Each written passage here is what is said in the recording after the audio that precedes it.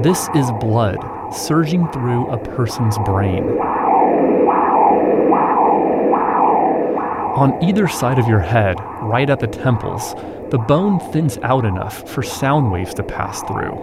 So if you've got an ultrasound machine and you point it at just the right spot on your head, this is what you hear: blood rushing through the arteries in your brain.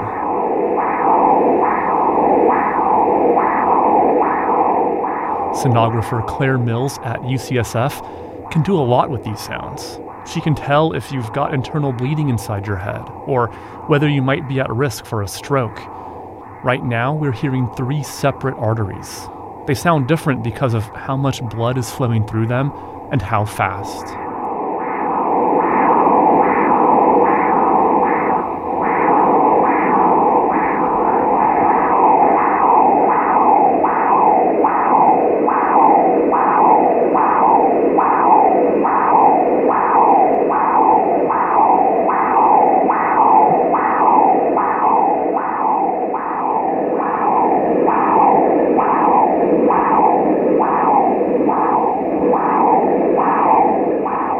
The World According to Sound is made by Chris Hoff and Sam Harnett.